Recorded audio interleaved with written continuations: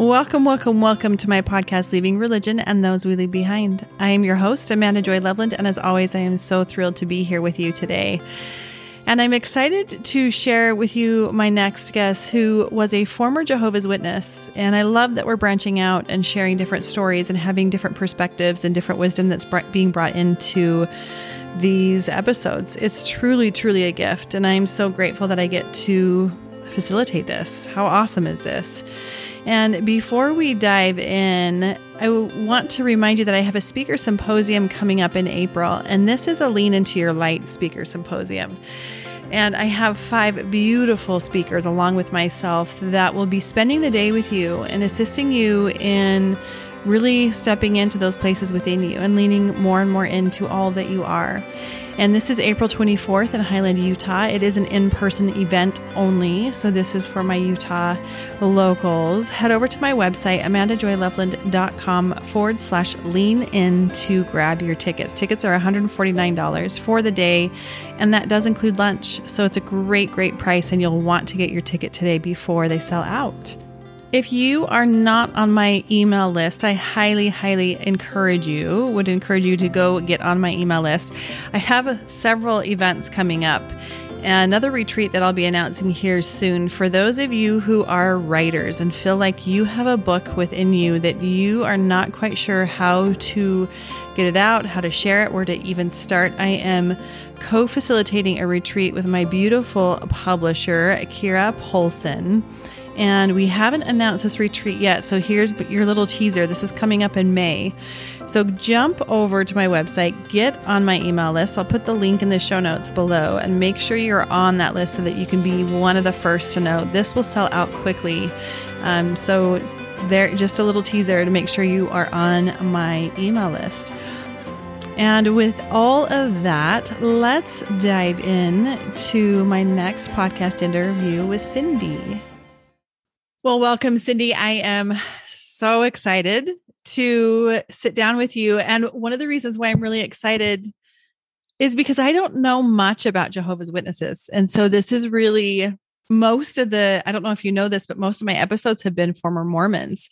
And yes, that's because that's what I was. And so naturally, that's what I've gravitated towards. And now we're starting to branch out into other religions and people who've left other religions, because I think it's really, our stories are more alike than we realize. And I think that there's beauty and wisdom that we can gain from all walks of life. So I agree. So happy you said yes, and that we get to meet and get to know each other.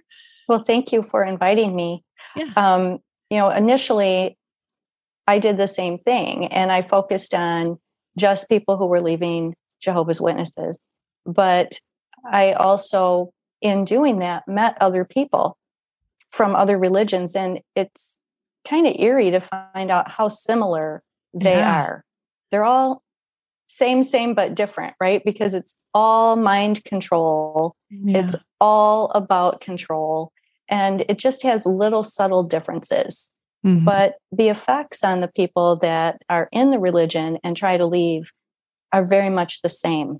Yeah. And so I met our mutual friend because we both share stories with, back and forth between the Mormon group and the Jehovah's Witness group. And, I used to feel really lucky to be a Jehovah's Witness until I found out you guys couldn't drink coffee the whole time. And I was like, whew, at least I got to drink coffee. You're like, I thought I had it bad. Exactly. As I'm drinking my coffee right now. and the strangest thing for me was the underwear thing that you guys had. I never knew that. Mm-hmm. And I was like, wow, that's really weird. But then, sharing my story with some of the people that I got to know who were Mormon or Scientology or whatever, they're like, wow, you guys did, that's weird. We're glad we didn't have to do that. Right. It's just kind of funny to reflect back now, right? Yeah, it is really interesting. So were you born into being a Jehovah's Witness? So I was about 1.5 years old when my parents decided to convert. So I wasn't born into it, but I didn't know anything else because I was so young when they converted over.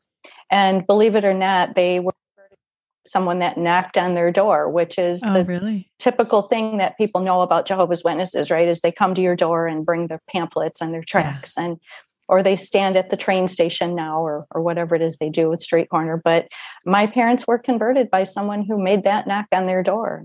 And they're still in that religion now. So, yes. So growing up in that religion, how was it for you? Early on, you think that your life is the same as everybody else's, and you really don't know any different. So you just kind of go along with the flow. It wasn't until I was probably in, like 5th or 6th grade, getting into middle school, you really start to notice that you're different than other people. And, I wasn't allowed to associate with people outside of our religion except to go to school or to go to work. Is that normal? That is how they typically do things, is they isolate you, right? They don't want you to be out talking to other people, because then you might get a clue, really. So even the adults, that's limited contact with people outside your local congregation or other Jehovah's Witnesses, unless it was work related or school related. So as I started to get older, and I didn't get to celebrate birthday parties or play sports or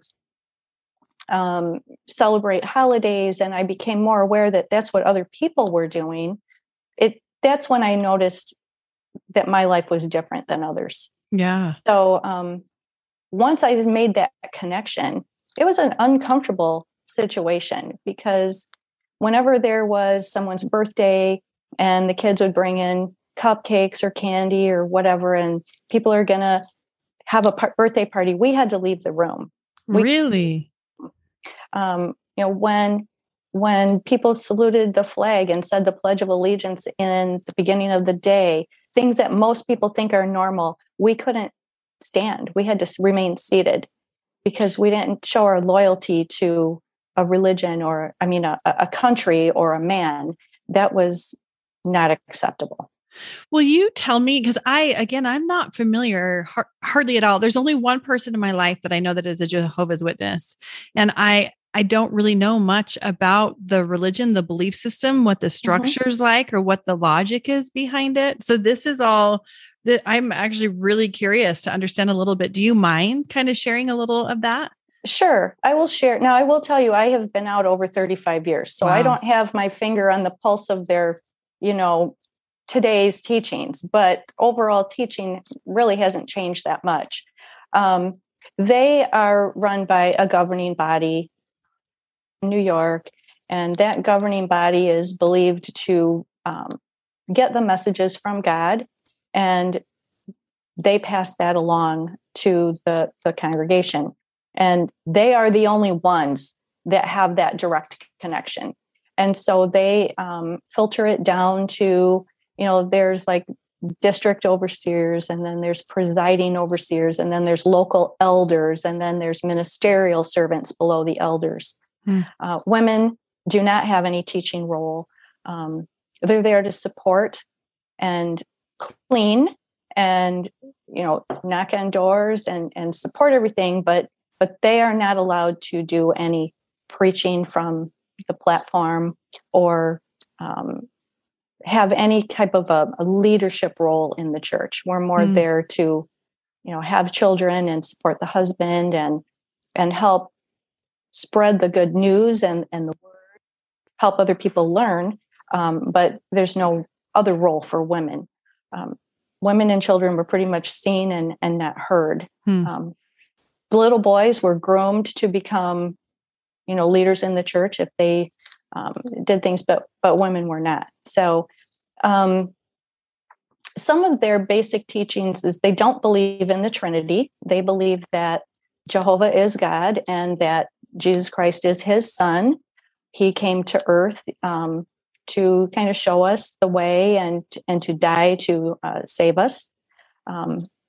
They believe in the Holy Spirit, but not as in the Trinity. They believe the Holy Spirit is more a force that supports God and Jesus and will shed light to the governing body on teachings or truths that come about.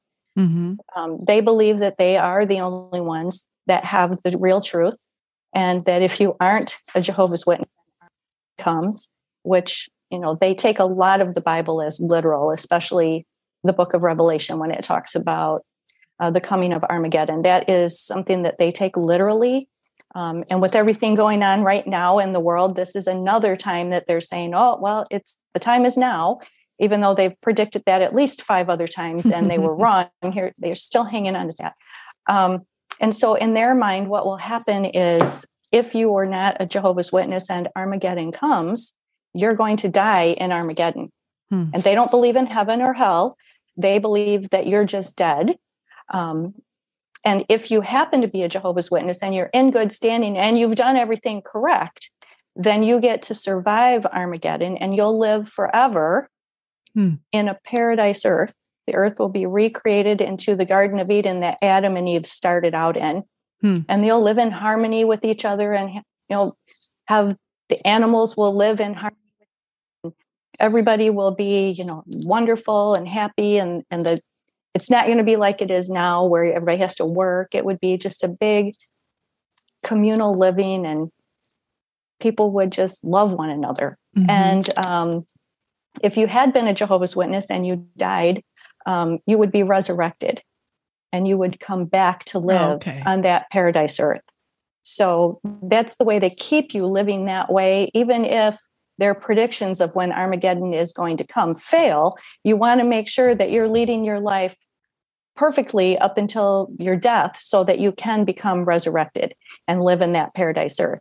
And the caveat to not believing in heaven and hell the way most Christian religions believe in heaven and hell is they do believe that a specific number of 144,000 people will make it to heaven, and they will help rule over the Garden with Christ and his angels and all the archangels and Jehovah over the people that do reside on the paradise earth, that 144,000, which they can never tell you whether that 144,000 has been reached, how many are left. They have no way of vetting that, because I asked. My dad was an elder in the church. He was a presiding overseer, which meant the other elders were below him, and there were ministerial servants below him. And I remember asking him, well, how do you know if they really are? And it's like, well, you just have to trust, because if they're not, Jehovah will know. But Jehovah's Witnesses have been around forever. They haven't met that 144,000 yet globally. And he was like, well, that's not for you to question. You just have to trust that Jehovah is and who isn't. And the only way we knew is every year when we had our memorial service, which is when they passed the bread and the wine around. If you were one of the anointed that were going to go to heaven, you would partake of the bread and the wine. If you weren't, you just passed it on to the next person. So the only way we knew if someone was of that anointed crowd is if you saw them take a bite of the bread and drink the wine. Who would make that choice if they were? That individual. Oh. They would just say, okay, I'm part of the one I know that I am, and would take it. Interesting. Self-identified, yes. That's got to create an interesting elitism within the religion, I would think.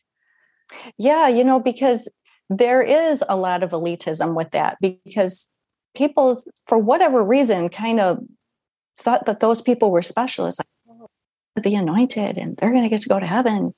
And if you were an elder or you were an elder's family, you were looked at as someone above the others, and if you were an elder's child, you wanted to make sure that you were associating with the right people.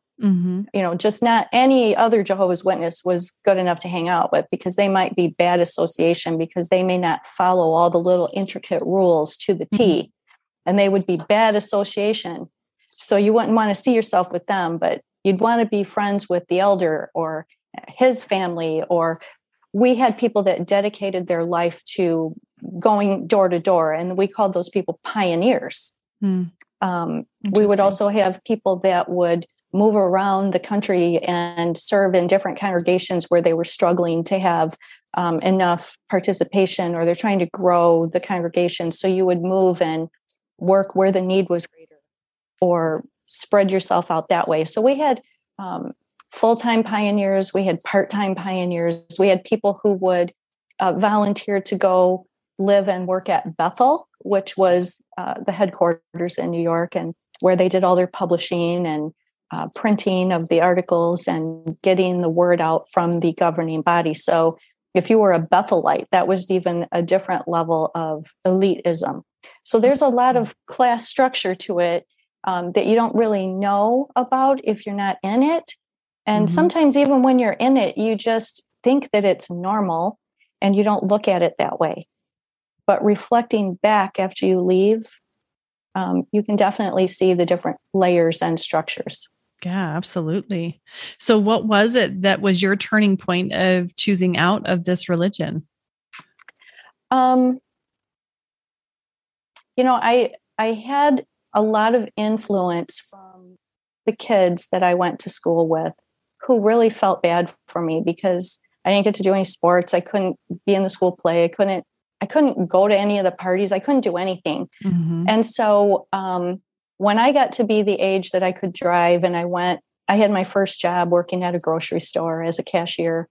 And some of the people that I knew through school, or my coworkers who were my age, started just asking me questions. They weren't doing it to be rude or demeaning, but they were like, listen, why can't you do this kind of stuff? We'd love to invite you to a party, but you always say no. And why can't you play sports? And so they started asking me a lot of questions. And when the answers that I gave them, which were the answers I got, they didn't just go, oh, okay, that made sense. They started pushing back and saying, well, that doesn't make sense. What they would give me counter questions that I didn't have answers to. And I was like, I don't know. Yeah. And the only response I got back from my dad was, well, that's why you shouldn't be hanging around people who aren't Jehovah's Witnesses, because they don't understand. And they're going to start getting you to think in ways that you shouldn't be thinking, because it's going to be your downfall. And you just don't need to hang out with them. But I never got the answers to the questions that they were asking me. And when I got into high school, probably like my sophomore year, we got a new guidance counselor who was also our psychology teacher. And normally studying psychology was kind of questionable. They wouldn't want you to study psychology. But I kind of convinced my dad that I needed to take it because there was no other elective course available. And I was trying to graduate early and I needed it. And so I wanted to take it. When really I really liked that teacher, and he was asking me questions and teaching me thinking skills that I hadn't been taught before. And so I was curious about it. And I used to meet with him during my study hall and ask him a lot of questions. And I grew up in a small town. It had maybe like 400 people. The elementary and high school was all in one building because there was 35 people in my graduating class, and it was the largest class in the school. Wow. Where did you grow? Where did you grow up? At this time in my life, where I went to school from 4th grade to 12th, I was in Iowa, a small town in Iowa, a small rural town. And, of course, everybody in the school knew who the Jehovah's Witnesses were because there weren't very many of us. Yeah. And so the teachers used to feel bad for us. So they would give us a little extra mentoring. And, I just started talking to him, and he kind of taught me some critical thinking skills. And then when I was offered a scholarship to college, and I had to turn that down because higher education was not encouraged and actually frowned in the Jehovah's Witness religion. And I wanted to go to school, and I couldn't accept the scholarship, so it went to someone else. Me not realizing that, okay, well, when you're 18, you don't need your parents' permission to go. And there's things called student loans, and there's ways for you to, none of that had been taught to me. I didn't know about it. And so I just let it happen. And then I started to feel like this was just not adding up to me. And then, of course, the big downfall came when I met someone. I met a guy that I was interested in. I was 18, and I started sneaking around so that I could see him. I became a very good liar and learned how to live a double life at the age of 18, so that I could see this person. And as most young adults do, I had sex outside of marriage, and they found out. And so I was publicly removed, and eventually got to the point where I just didn't go anymore. And I just decided it wasn't for me. Did they take you in front of the congregation when you say publicly? So a public reproof is where when the elders hear that you've done something that's sinful, they will pull you into a judicial committee meeting, which is comprised of 2 to 3 elders, and they will ask you questions. And especially young women whose sin is a sexual nature, it is not uncommon for them to want to get every little detail repeated over and over. It's like disgusting. Yeah. Of course, you don't have to go into that. You don't. Yeah, you don't have to know that. So yeah, I mean, once they decide that either you're repentant or you're not repentant, one of two things. If they don't feel like you're sorry enough, they will disfellowship you and you're cut off from the organization. Or they will publicly reprove you, which means you sit in the congregation while they from the platform say that, you know, you've committed a sin and that you are publicly reproved, and people shouldn't talk to you for a period of time until they determine that you paid the price enough. And so at the age of like 18, that happened to me.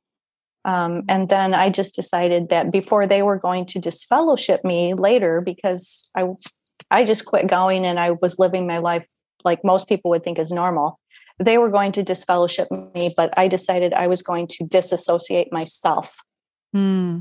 Because when you are disfellowshipped from the Jehovah's Witness organization, you are completely shunned from everyone, including your family, which means they don't talk to you. You can't come over. They won't see you anymore. You are as good as dead to them. They cut off any kind of support, whether it was financial support or emotional support or whatever. What I had been told at the time, this disassociation was new at the time. And what I was told was, if you take the action that you choose to leave, everyone's going to still shun you, but your family can stay connected. If you wait and let us disfellowship you, then nobody's going to be able to talk to you. So I decided I'd do the disassociation, because the hardest thing is losing your family. Especially at that age. At that age, right? Well, that was not true. What they told me was not true. And so even though I disassociated myself, the reaction from my family was actually worse than if I had been disfellowshipped, because they were beside themselves that I would choose to leave. It was like, how dare you? Because now you have chosen to do this, and now you have and you have turned your back on Jehovah. And, you know, so now it was really easy for the finger pointing to start. Yeah. And the more they pushed at why it was my fault, the more I didn't want to come back. Yeah.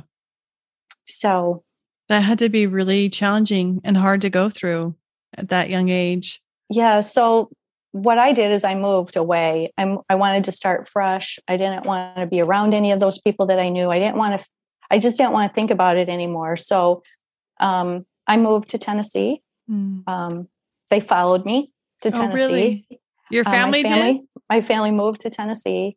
They were trying to save me and keep me, bring me back, get me to change my mind.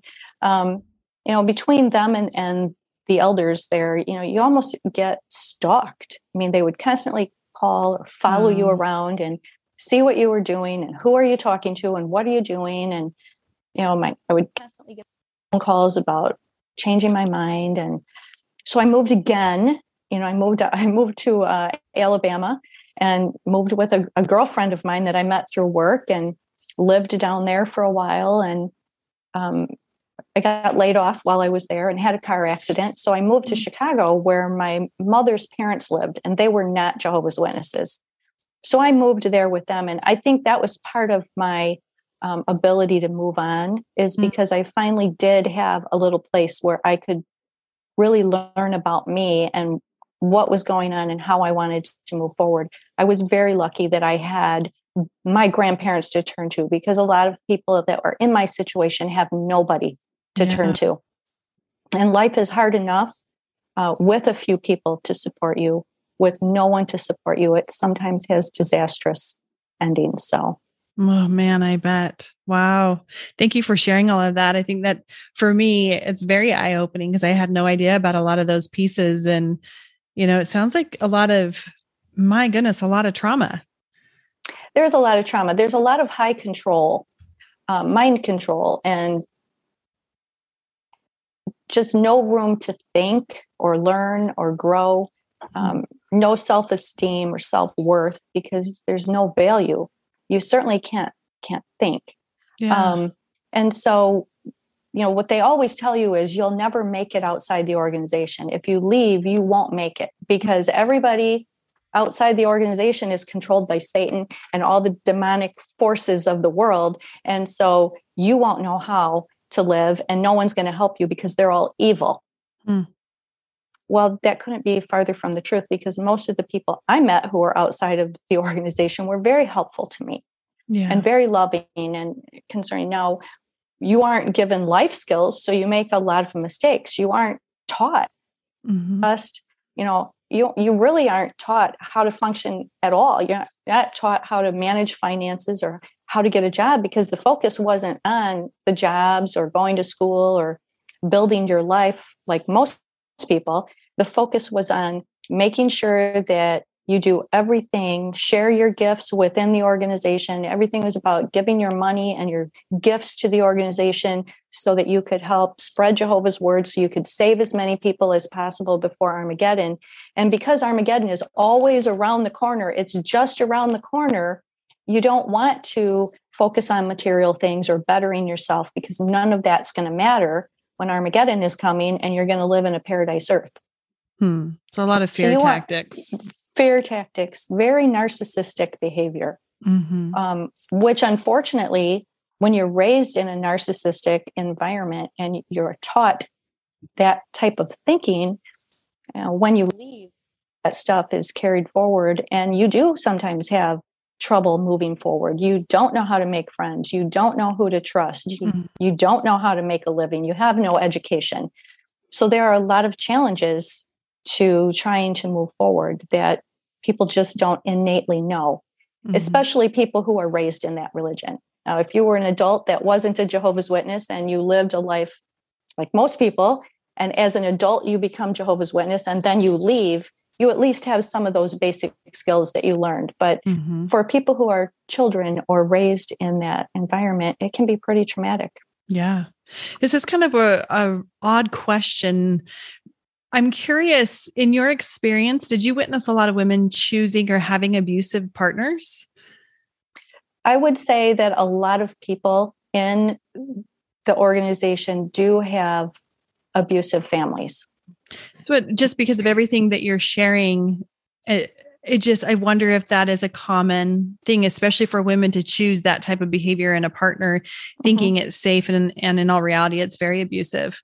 Yes. And the sad thing is there's a lot of sexual abuse and a lot of domestic violence. And I'm not going to say it's all of the people there, because that's not true.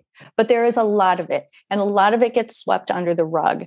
A lot of it doesn't get reported because they want to handle things within the judicial committee within the organization. So you are not supposed to report any of this to the police ever, because you bring shame on Jehovah.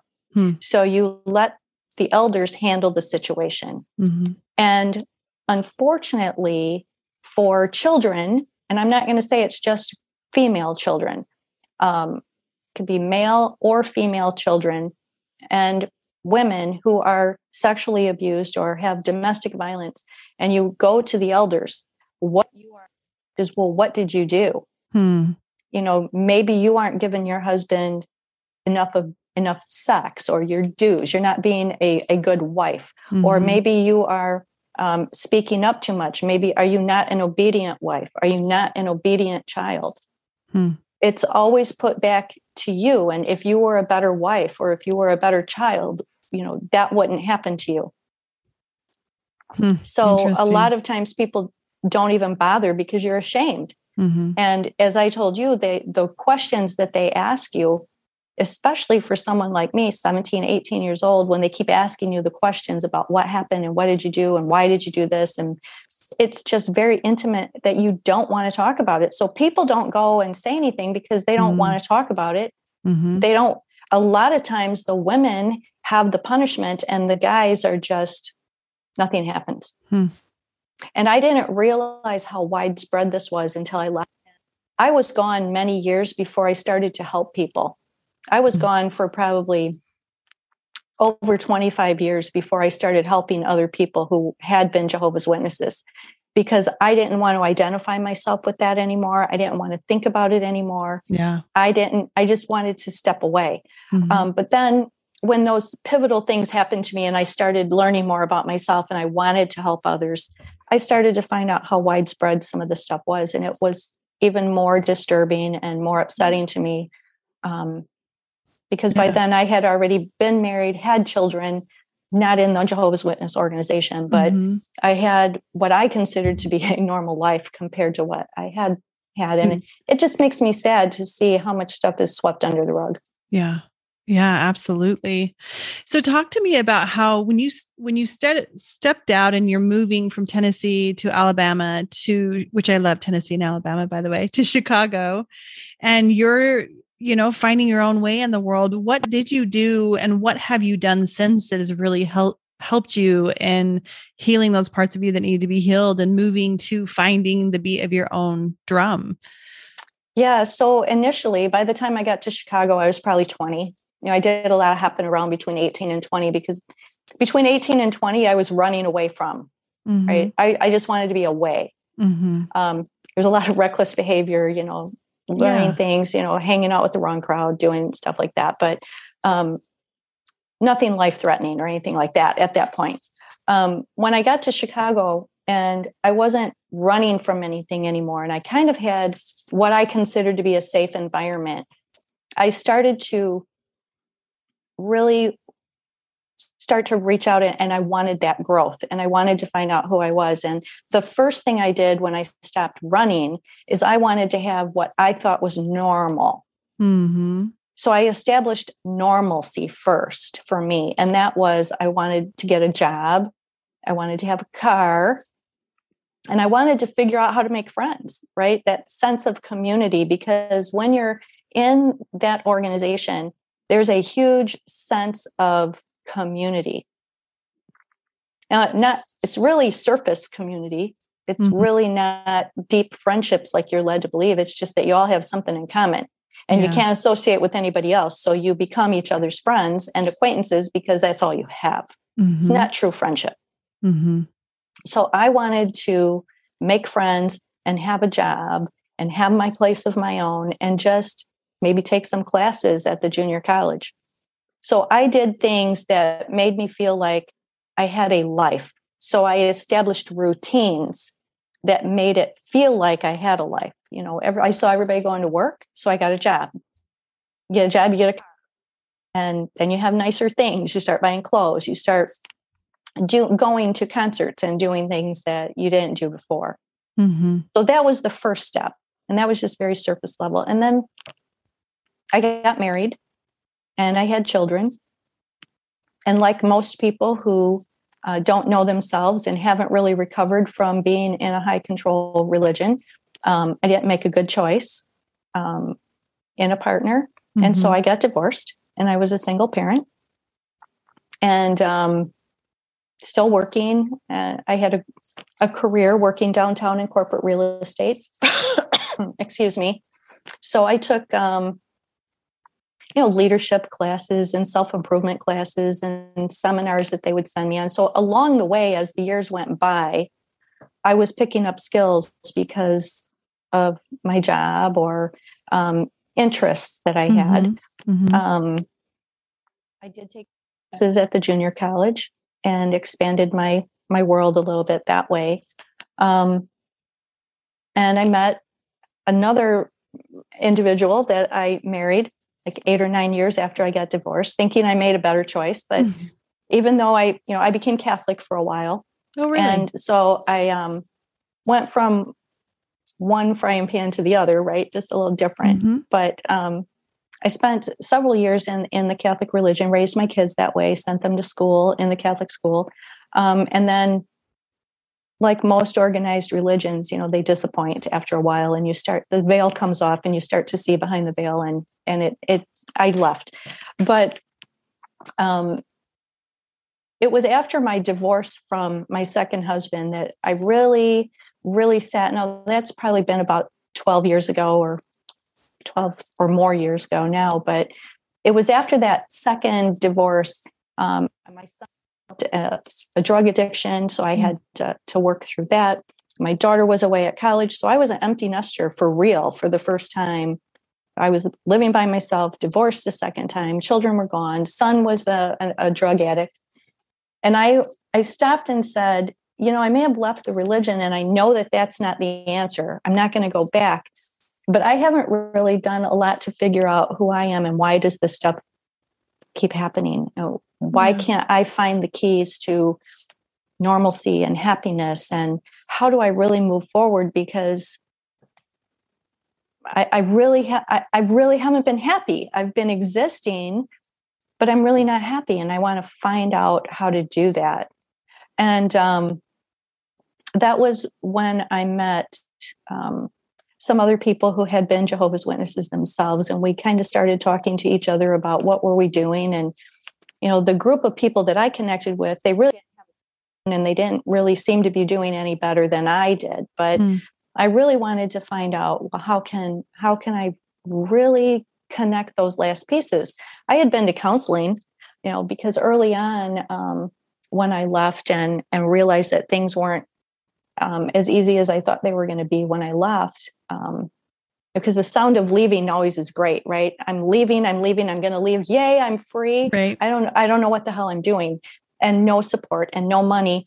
I did try to commit suicide. And so it's probably the age of 21. So I started to see a therapist, and I had seen a few therapists, and they get you so far. But when they haven't lived in that type of high control environment, a narcissistic religion, abusive relationships and families within the organization, and they don't understand the mind control, they can only get you so far because they haven't lived it.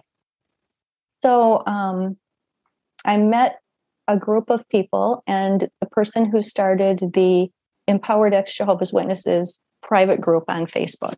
And I started to talk to them and do some of the programs that they have that help people rewrite their minds, reprogram their minds.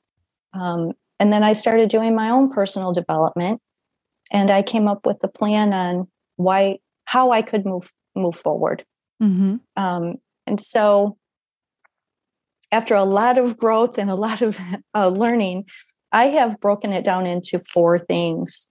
It's to know yourself, trust yourself, teach yourself, and love yourself. I love that. It's a 4-step process. Now, there's a lot of things that you have to do, but when I really boiled it down to me, those were the 4 things that you have to do. And knowing yourself is first. Because when you were in the religion, you didn't really do anything for yourself. You didn't really know who you were. You didn't know what you believed because you weren't allowed to question or follow your own beliefs. You just had to do what you were told and follow what you were told. You weren't allowed to ask questions. You weren't allowed to broaden your horizons and read other things or go to school. So you were just a little sheep that followed everyone else.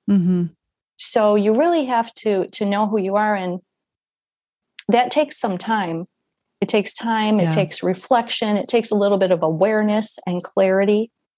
And I have a lot of people who say, well, how do you do that? And it's like, well, you have to sit in quiet, and you have to really trust what you find inside, because your answers are all inside yourself.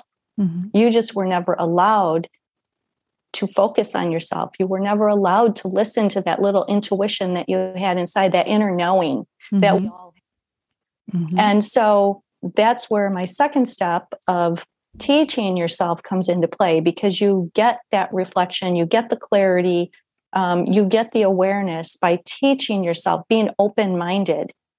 You weren't allowed to be open-minded. You had small minds then because you weren't allowed to question. You weren't allowed to go to college and broaden your knowledge. You weren't allowed to be with people outside of the organization, so you couldn't see things from a different perspective. You only saw their perspective, the one that they wanted you to see, things they wanted you to hear. Mm-hmm. And so you can't grow that way. You're kind of kept in a darkness. You're kept in a box. Yeah. So opening yourself up to personal growth and allowing yourself to see things from different perspectives and realizing that someone else's perspective doesn't have to work for you, but it doesn't make it wrong. Mm-hmm. But looking at things from different perspectives allows you to grow. It allows you to have empathy for others. It allows you to have compassion for others. It allows you to see things differently. And maybe you don't change your mind then, but it's okay to change your mind down the road after you've talked to a few people. Maybe you change your mind about something, or maybe someone sheds a little bit of light on it. But you need to teach yourself a lot of different things before you can find out what it is you really believe. Mm-hmm. Because if you haven't looked at other perspectives, you don't know what you believe. Mm-hmm. So knowing yourself a little better by teaching yourself some things is very crucial in becoming authentic and setting that foundation. Mm-hmm. And when you start to learn enough about that, that's where that third step of learning to trust yourself comes in. If you trust yourself and you know what you believe in, then you become anchored. And you wouldn't easily be swayed by people. Before you know who you are and what you believe and what your purpose is and why you're here, what your gifts are to share with other people, you could be swayed around like, a leaf in the wind. Mm-hmm. But if you are grounded in what you know, what you believe, and you start to trust yourself, then other people will start to trust you too. Mm-hmm. And you can become more confident and more courageous. You'll recognize that courage that you have within when you start to trust yourself. And people equate being courageous with big things, but being courageous isn't necessarily doing anything big or spectacular or being a superstar or superhuman, Mm-hmm. but it's being consistently authentic and living your truth the way you believe it. Mm-hmm. And being consistent in that every day. You were courageous enough to walk away from that high control religion. Mm-hmm. You were courageous enough to walk away from that abusive relationship or marriage. You were courageous enough to find out what you believe. Don't stop being courageous. Mm-hmm. Keep taking that step. The journey is where you find your joy. It's not the destination, but it's the journey there. So be courageous to take that next step. You already took the first step. But take the next one, and then the next one, and the one after that. Mm-hmm. That's being courageous. And so if you can be courageous and trust yourself, loving yourself comes next. And once you love yourself and you live from the heart, and you show heart-centered qualities in everything that you do, if you show love, care, compassion, kindness, dignity, honor, courage, those are qualities of the heart. And when you put that out and show gratitude for it, you aren't taught in our organization to be grateful for anything. You are just told you should be grateful. Mm-hmm. And that you should appreciate the kindness that Jehovah is showing you. And it's always in fear of making sure that you do everything that he wants you to do so that you can survive. When you get out of that flight or fear, mm-hmm. Fight or flight, mm-hmm. When you get away from that and you can really start living from gratitude, you get so much more abundance in so many ways. Doesn't have to be monetary, but it could be the type of people that you bring close enough to you. When you love yourself enough to know that it's okay to set boundaries, it's okay to say no, it's okay to change your mind. And by the way, it's okay to fail. Be courageous enough to fail, mm-hmm. because every failure is just a lesson. It's not something to beat yourself about. you just have to take that next step. The other thing that I tell people is very detrimental when you first leave is that has always been your identity. Mm-hmm. You've always identified yourself as Mormon or Scientologist or Jehovah's Witness. You have to be open to change because you can't stay the same. You can't think the same and hang out with the same and always focus on that religion and what they did to you or what they still think or what are they doing now and Mm-hmm. move forward. You're still anchored by them. They're still controlling your thoughts and your emotions. So you have to realize that you outgrew them and they're never going to understand you because you think differently now and you act differently now. And it's okay to outgrow your friends. It's okay to outgrow your family. And just because they're your friends or your family doesn't give them a license to mistreat you. It's not okay to be shunned. It's not okay to cut off Mm-hmm. and punish you because you want to think differently or feel differently. Yeah. So stop paying attention to that, because where you put your focus and your energy, that becomes your world. Mm-hmm. Stop focusing on what they're doing now or what they're going to do next or what they think about you or what they say about you. It doesn't matter. It doesn't matter. Yeah. So stop watching the videos about what they're doing now or get on those websites, and we all know they have them. They bash that religion or bash those people. Don't give that any attention or focus. Don't let them give you emotional control or blackmail anymore. Yeah. You know what they're going to say. You know what they're going to do because you lived it.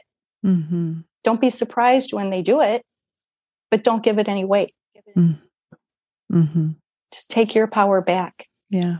Now you co-authored a book. What was the title of that book again? That book is called Fear to Freedom. Fear to Freedom. Stories of Triumph After Leaving a High Control Religion.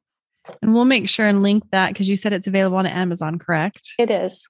Beautiful. And you have another book that you're currently writing? Yes, I'm in process of writing the book. It's changed its title a couple of times, but I finally decided, since I'm a heart math mentor and coach now, I'm certified by Heart Math, love everything that they say and do. Mm-hmm. My book is titled Living Between the Beats. It's beautiful. Living and leading with heart coherence. So how long have you been doing the Heart Math? I've been doing life coaching and leadership development for a while, but last year I became certified. I have 2 certifications with them now. Fantastic. I might go for a third, but I want to with the 2 that I have now. It's really awesome to see how living through heart coherence can just help so many people in so many different ways. Mm-hmm. They have 35 years of scientific research that backs what they do.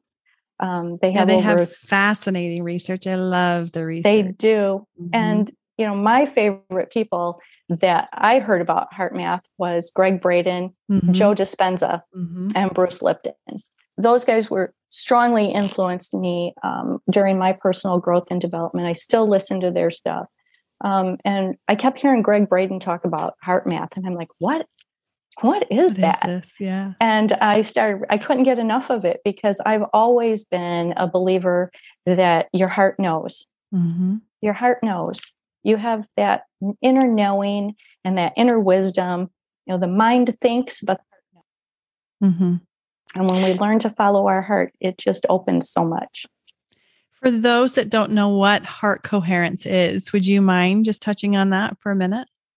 Sure. So what Heart Math is all about is helping people build their own personal resilience or having a resilience advantage, which means that you are learning how to prepare for, respond to, and recover from challenges or stress in day-to-day life by building your own personal energy and changing your baseline so that when things happen, because they will, every day is not going to be perfect. You have this ability by connecting with your heart and your brain so that they are in coherence with each other. There's more neurons in your heart than there is in your brain. Mm. And when a fetus develops, the heart develops. So they speak about the heart brain now. Neurocardiologists talk about the heart brain. So many people have heard about, the brain in the heart and the brain in the gut and the mind. Everybody just assumes that the mind is first. But through scientific research, we have found that actually it's the signals from the heart that come first. The signals from the heart go to the brain, and then the brain responds to the heart signals. And then the gut feels, the body responds. So the heart leads, the body follows. So when you can work with rejuvenating emotions, replenishing emotions from the heart, you can activate more DHEA in your body, which is the good things, right? It's anti-aging. It helps build your immune system. It, relieves stress. It gives you clarity and focus. You become more kind and caring and compassionate. And you can respond to, it's almost like you have this Teflon shield. When things do happen, you can stop yourself in the moment from feeling those depleting emotions and bring yourself to a state of calm or ease. And then you can also replace those depleting emotions with rejuvenating ones like love, care, compassion, and kindness. Beautiful. Thank you. One of my favorite things about the heart that I learned years ago was about heart transplants, how patients with heart transplants would have memories, taste, smells that they never had before, foods that all of a sudden they started craving that they hadn't craved before. And that was such a fascinating thing with that mini brain that does reside within the heart. So yes, that's very true. And what they have found is that you can choose your emotions, and you can learn how to rewrite some of the programs that you've placed in your own way, and you can replace. So what happens is when an event happens, it's the way that you respond to that emotion, and or to the event with emotion. Mm-hmm. It's so if you have always responded to something with a stress emotion, you can reprogram yourself to replace that feeling of stress or anxiety with a different replenishing emotion over time. And HeartMath has some tools and techniques that you can use, and they have a lot of wonderful mentors and guides and coaches across the country that can help people learn those tools and techniques and help you learn how to rewrite those programs that we have placed in our mind and choose different emotions, because we actually get to choose our emotions. That's what humans have the benefit of that the rest of the animal kingdom doesn't, is we have the emotions. We get to choose our emotion, and we can retrain our minds. Yeah, the power of choice is always a beautiful thing that we have in any situation with a lot of different dynamics, for sure. Yeah. Well, I so appreciate all your wisdom and you sharing your story. And is there anything else that you would like to share? Oh boy, just, be you, be authentic. Don't be afraid to try something new. Mm-hmm. And, your past is part of who you are. And so always remember to embrace who you are, all of who you are. Because if you don't face what the past was and you accept what it was and understand that it helped make you who you are, but it doesn't define who you are, and it doesn't determine what you can become or who you will become or what you can do, and just approach life with as much love and compassion as you can. Be grateful every single day, and love those around you. Beautiful. Beautiful. Well, thank you so much, Cindy. And I'll make sure and link your information down in the show notes, as well as how people can get that book as well. Perfect. So thank you. Thank you. I so appreciate you. Thank you for inviting me. I really enjoyed speaking with you. Me too. This has been fun. I love Zoom. Thank goodness for Zoom, that we can connect with people all over. I used to hate it at the beginning of COVID, but I kind of got used to it. Now I like it. Yes, it is. It's a beautiful tool to connect. So it is. Well, thanks again, Cindy. Super, super interesting, wasn't that? I had no idea about some of those things with Jehovah's Witnesses. And I am, this is what happens when you live in the Utah Mormon bubble. I definitely didn't know very much about Jehovah's Witnesses, and so that was really interesting. And I so appreciated her insight and the things that she's learned. And I will make sure that I post her information down below and where you can grab that book, Fear to Freedom. And as always, wherever you are in the world, I hope you know that you are not alone. And your invitation this week is to have a little bit more courage of what can you do to step more and more in, just a baby step of stepping more into who you are and who you are wanting to be. What is that tiny little step that you can make this week of following more and more of your heart? And as always, sending you all so much love.